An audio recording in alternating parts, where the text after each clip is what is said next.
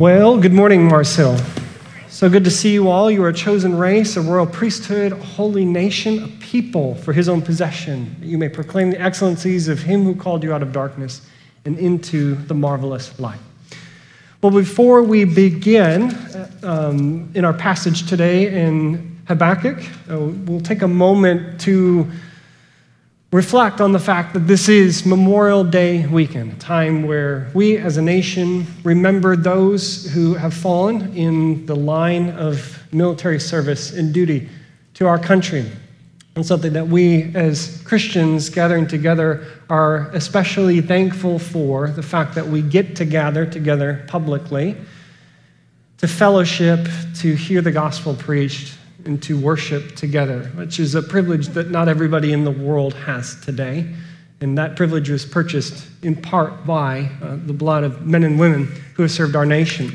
So let's take a few moments to remember their sacrifice, and then we'll begin.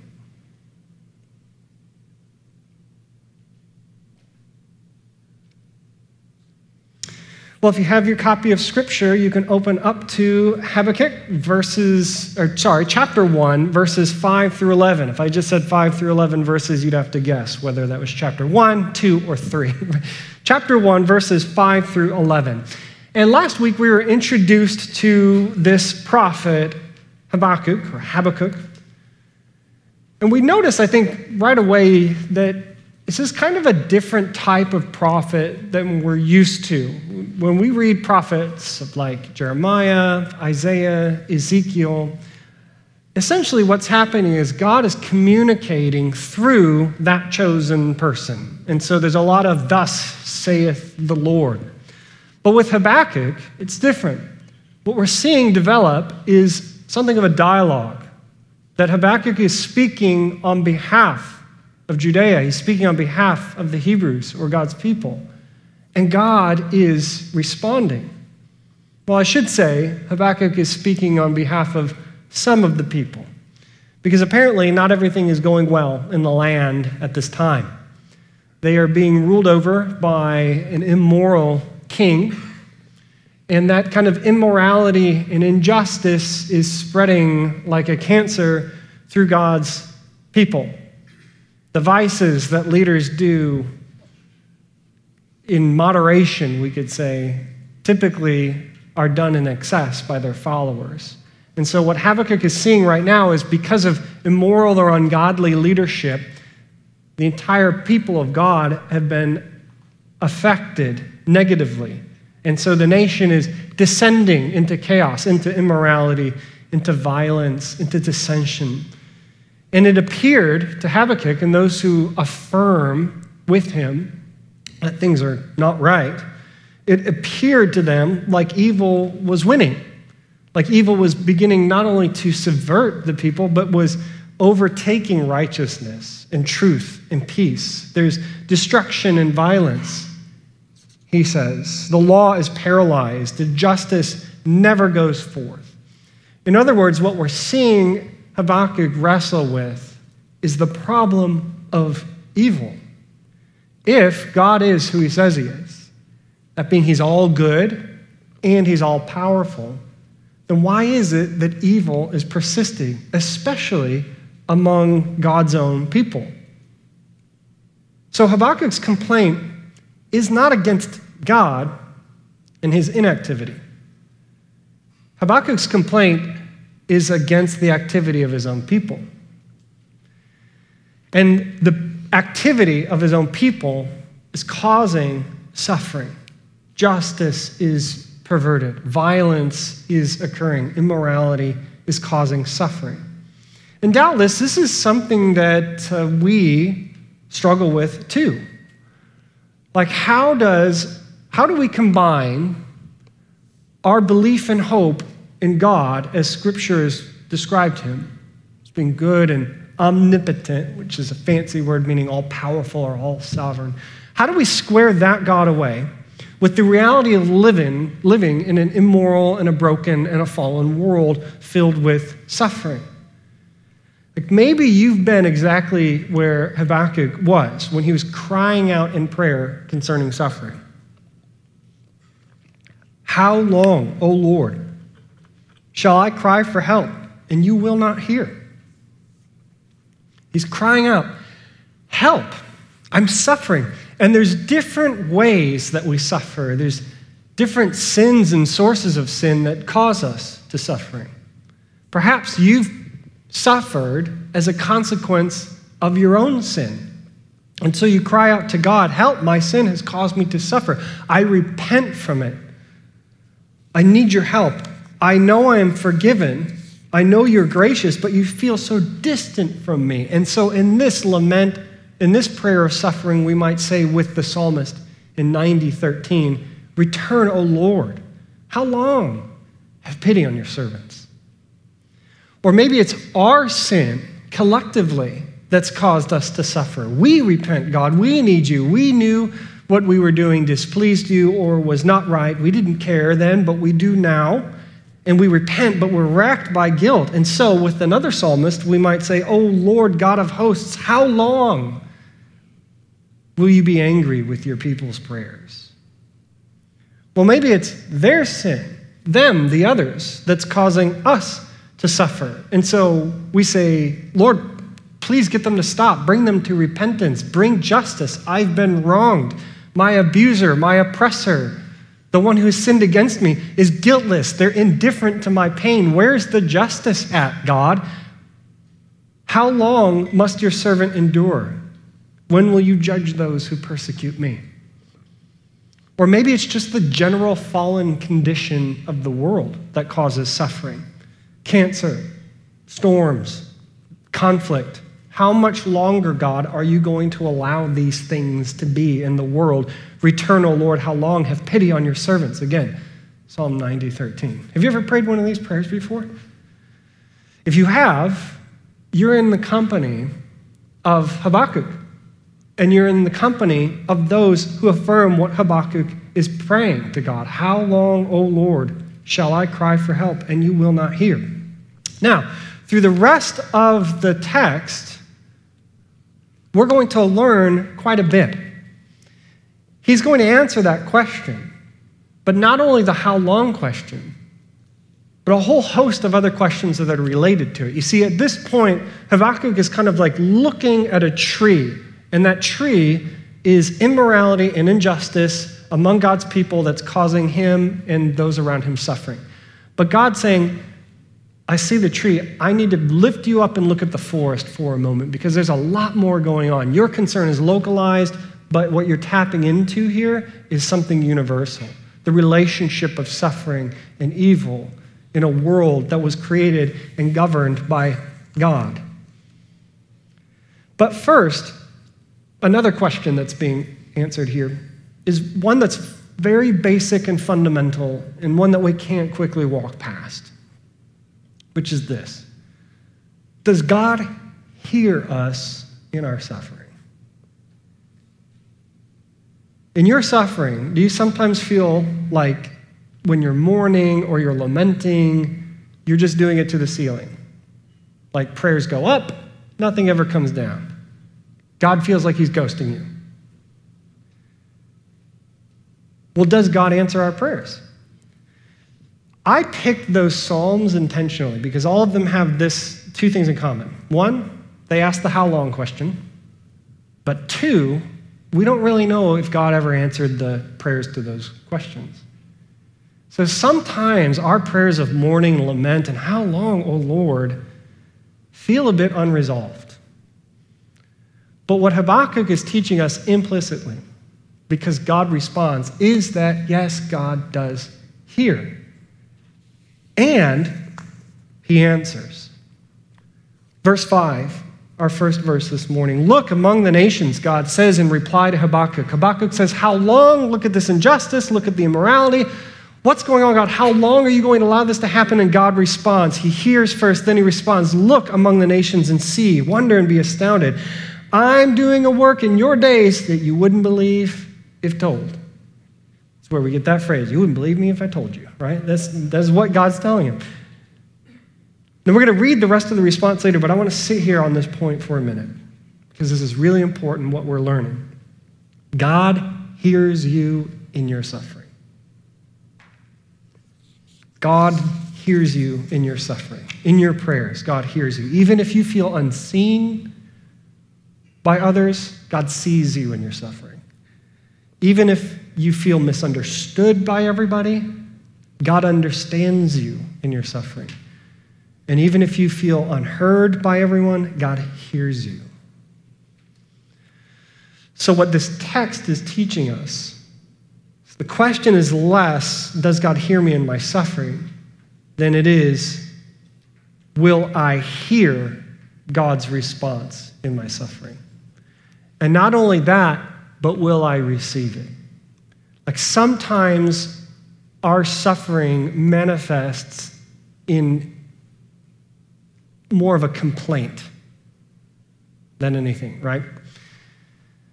But if you're lifting up a genuine concern in your suffering, does God hear you? The answer is yes, but will you receive God's answer or reply to your prayer in suffering? That's going to be a hard thing for Habakkuk to do, as we're going to see this morning and then next Sunday. He asks, how long, O Lord? God responds, and Habakkuk takes the response and doesn't quite know what to do with it. You ever been there in your prayer life? Like God gives you a response and you're like, not what I expected. Not sure what to do with this. Because in asking God how long, whether he knew it or not, Habakkuk was tapping into one of humanity's oldest questions. The question is he going to receive the answer from God? That old question is the problem of evil. Like I brought up before, I want to talk about it a little bit this morning because it kind of frames this prayer of Habakkuk in the whole book.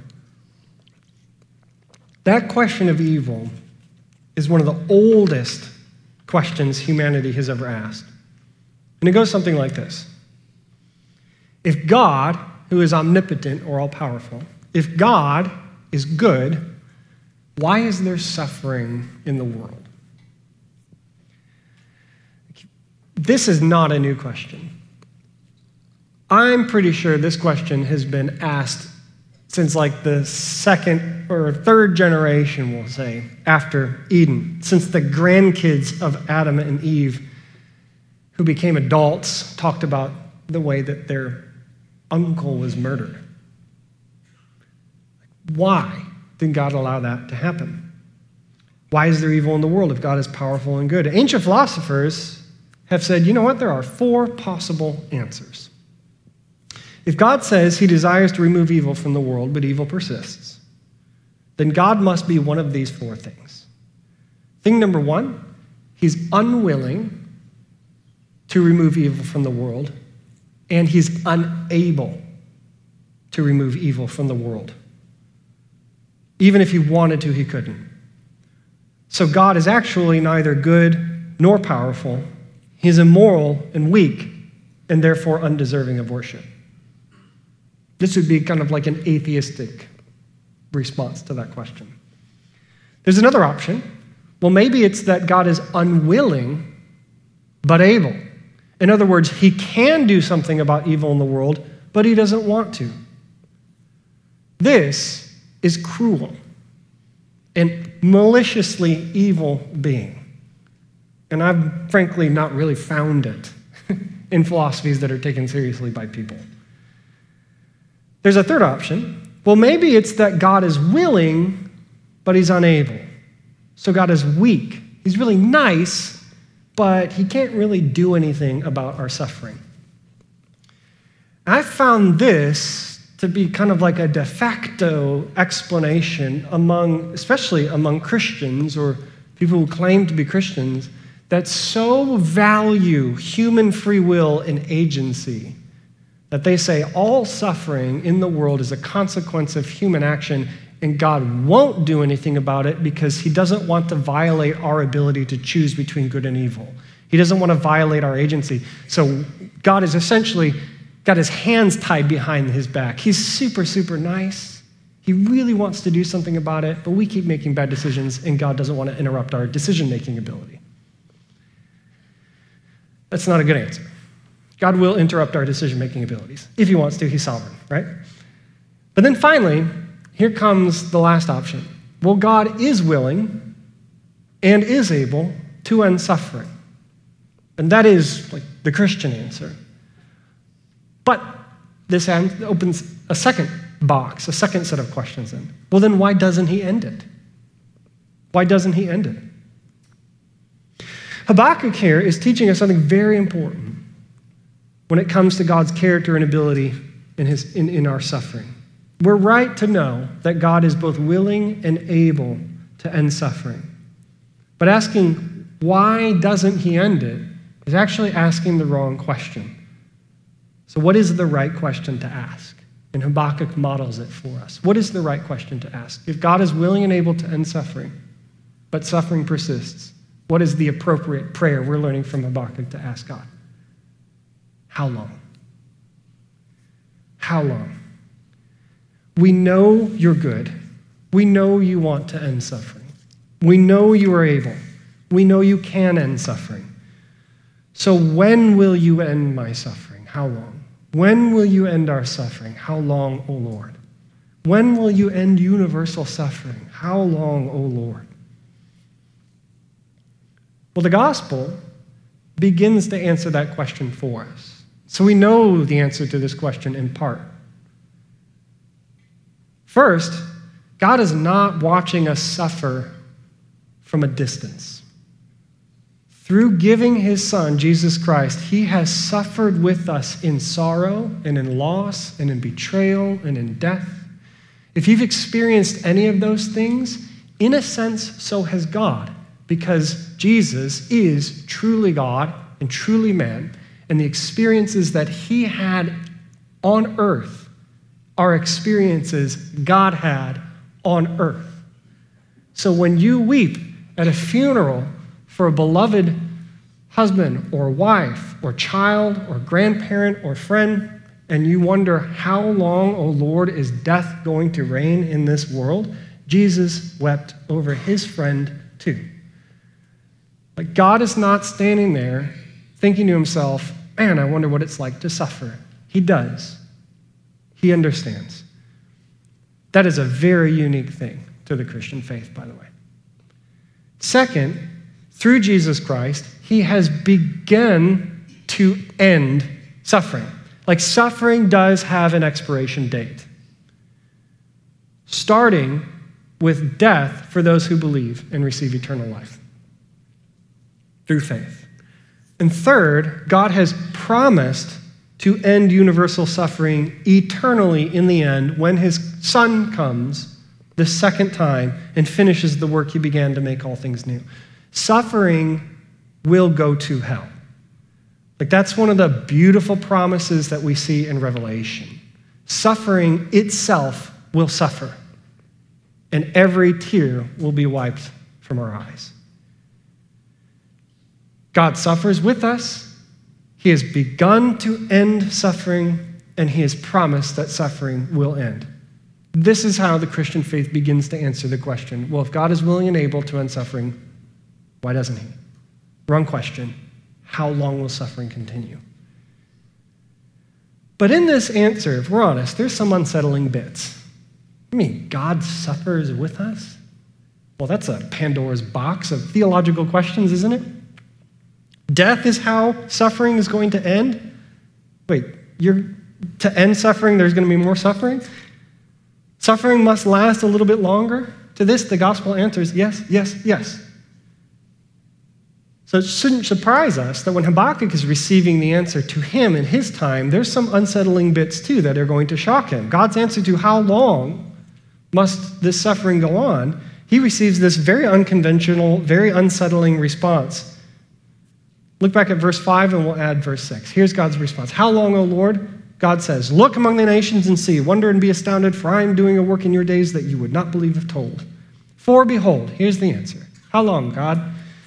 Well, I'm raising up the Chaldeans, also known as the Babylonians, but God chooses to call them Chaldeans for a very specific purpose, which we'll get to. I'm raising up the Chaldeans, that bitter and hasty nation, who marched through the breadth of the earth and seized dwellings not their own. In other words, God's answer to suffering is more suffering. Habakkuk says to God, we are suffering now. How long are we going to suffer? And God says, you're going to suffer more. And this suffering is not going to be more internal suffering, but it's going to be external suffering. He's raising up a brutal and chaotic and immoral society to judge and to purify and to sanctify his people. Well, just how brutal?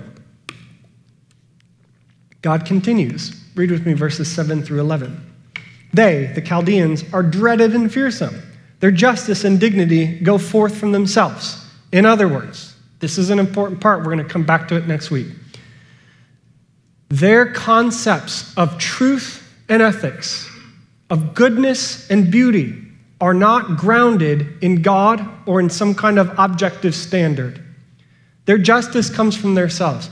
Their sense of right and wrong is determined by them. Sound familiar? This is not a stale message, is it? Their justice and dignity go forth from themselves. Now he gets into military description of what's going to happen. Their horses are swifter than leopards, more fierce than the evening wolves. Their horsemen press on proudly. Their horsemen come from afar. They fly like an eagle swift to devour. They all come for violence.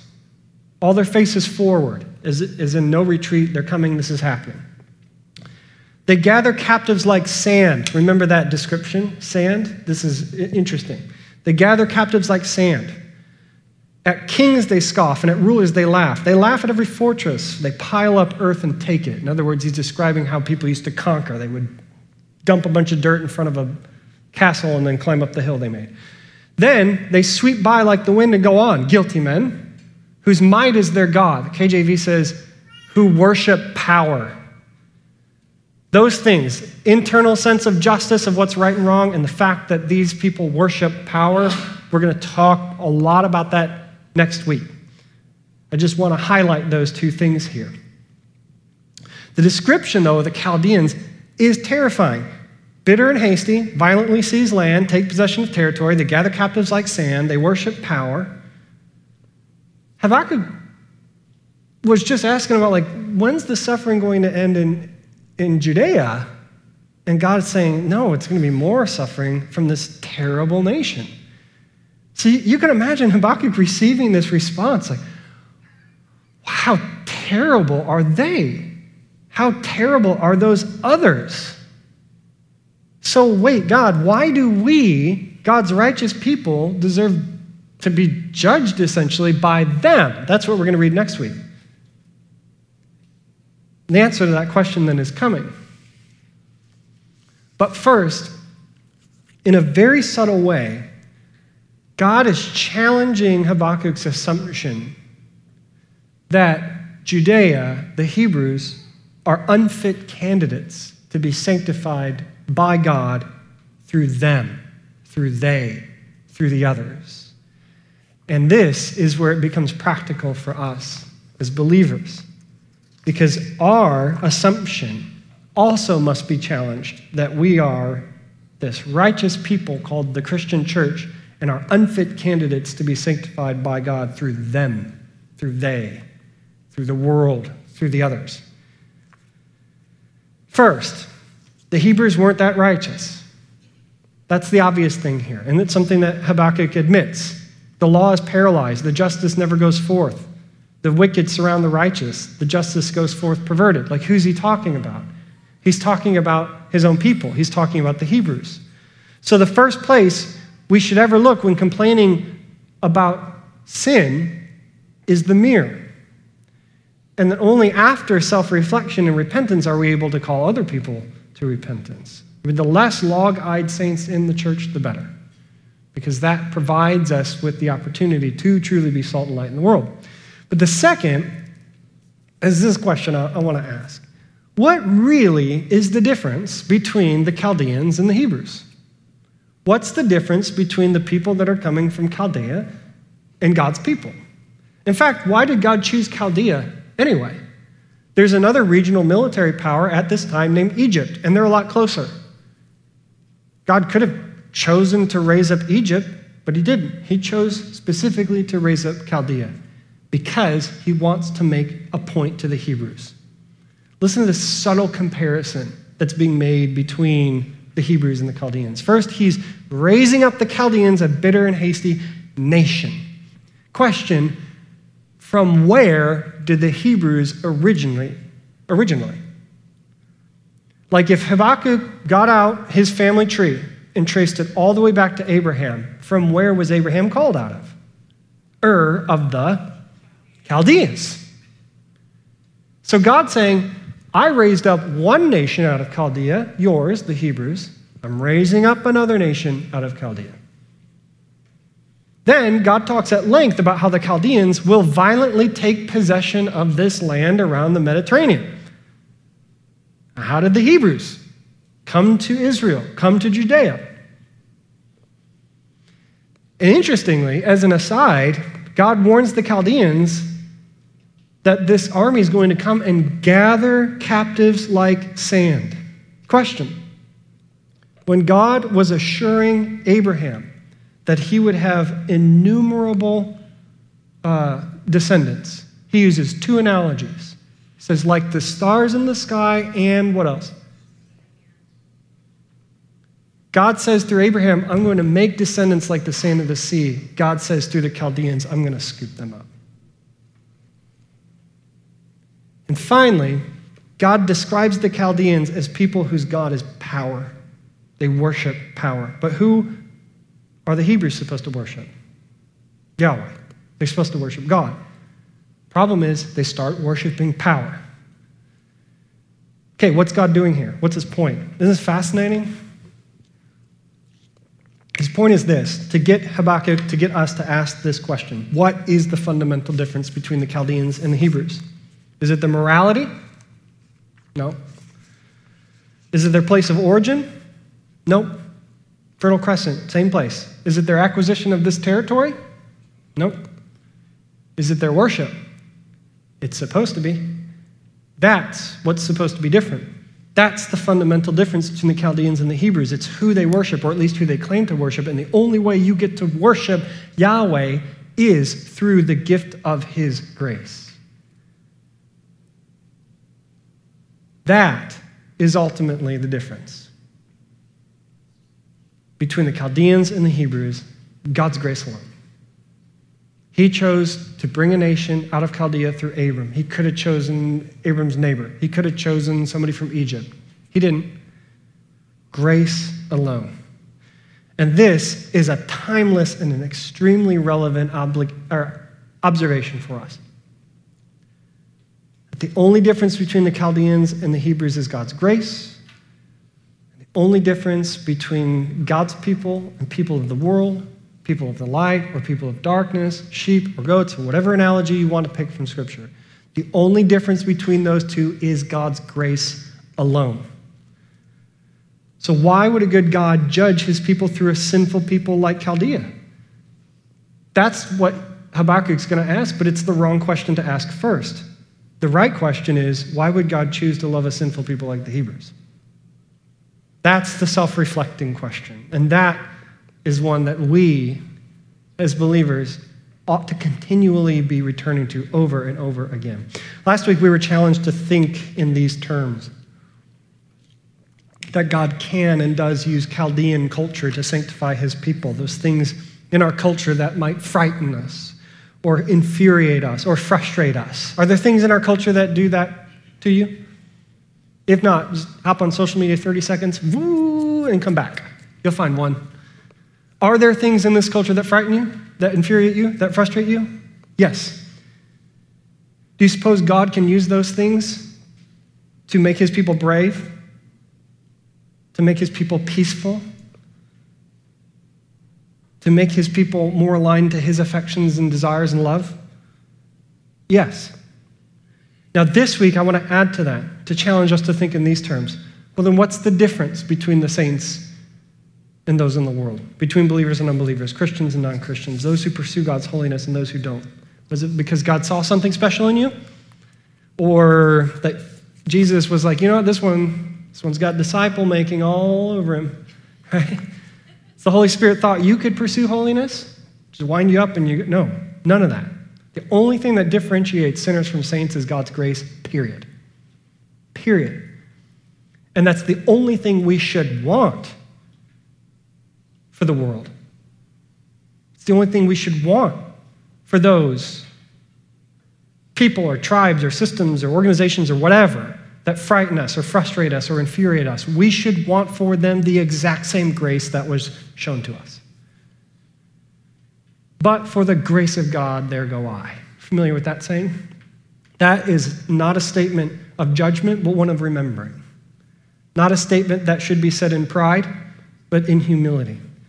Because the Bible itself is filled with what I call once were statements. Statements about our identity or who we once were. And passages like this allow us to take a moment to remember who we once were. God's doing that with Habakkuk. The Hebrews, you come from Chaldea too. Who were we once? We once were, Paul says, slaves of sin. We once were living in the passions of our flesh. By nature, children of wrath. We once were far off from Christ. We once were alienated and hostile in mind, doing evil deeds. We once were people who walked in sexual immorality, impurity, passion, evil desire, and covetousness, which is idolatry. Peter summarizes it this way. Once you were not a people. Once you had not received mercy. You had not received grace. So Habakkuk is a reminder. To Habakkuk, it's reminding him where the Hebrews came from originally, who they're supposed to be against who they presently were. God called them out of Chaldea to be his people by grace alone, a holy nation, but they were looking more like where they came from than where God was calling them to. And so I think it's a moment for us to reflect that the once weres are not for us still ours, or they shouldn't be. Like, are we still slaves to sin? If you place your faith in Jesus Christ alone for your salvation, the Holy Spirit regenerates your heart, gives you new desires. You have been made right, declared righteous before God. Are you still slaves of sin? Are we still living in the passions of our flesh? Are we still, by nature, children of wrath, far off, alienated, and hostile to God in our mind, doing evil deeds? Are we still people that walk in sexual immorality, impurity, passion, evil desire, and covetousness? We shouldn't be. Because if so, what right did the Hebrews have to complain to God about the Chaldeans, and what right do we have to complain to God about our culture? The answer for both of us is none. And that sinking, humbling feeling, in one sense, is precisely what God is trying to get at. He's asking us, the saints of his church, recipients of the blessing of his son's death and resurrection, have you presumed on the riches of my kindness and forbearance and patience, forgetting that my kindness is meant to lead you to repentance? Habakkuk here is creating a space that is sacred, and that is a space for repentance. How? By remembering the once weres in contrast to the are nows. Because for every once were statement, the Bible has a bigger, beautiful, broader are now statement. We were once slaves of sin, Paul says, but are now set free from sin, having become slaves of righteousness. We once were living in the passions of our flesh, but are now made alive together with Christ. By grace you have been saved and raised up with him and seated us with him in the heavenly places in Christ Jesus. We once were by nature children of wrath, but are now saved by grace through faith. And this is not of your own doing, it's a gift of God.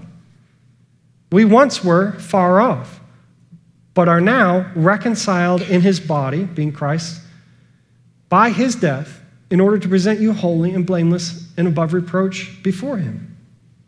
We once were people who walked in sexual immorality, impurity, passion, evil desires, covetousness, which is idolatry, but are now God's chosen ones, holy and beloved, compassionate hearted, kind, humble, meek, and patient.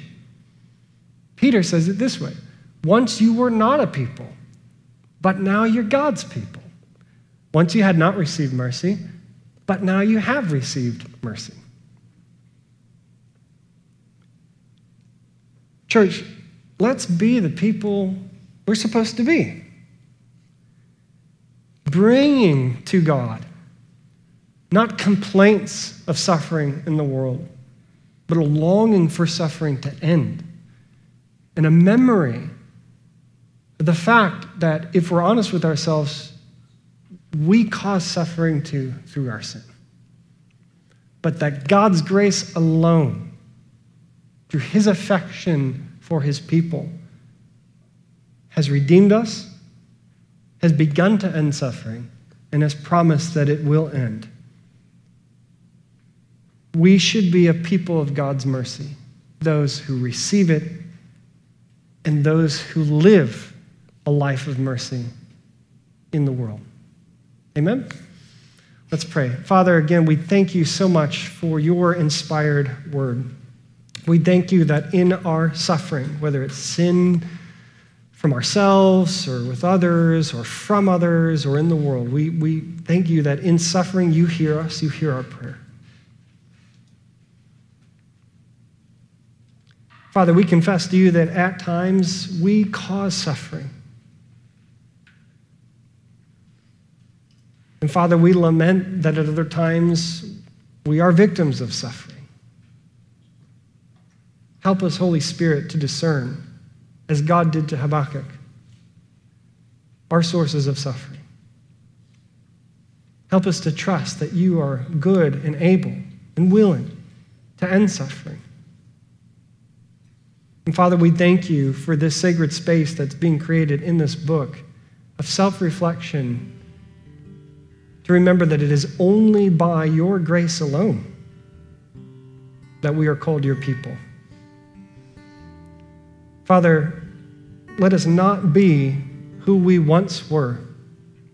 Let us be who you are calling us to be now. Disciples of your Son, walking in step with your Holy Spirit. Lord, we love you, and it's in your Son's name we pray these things. Amen.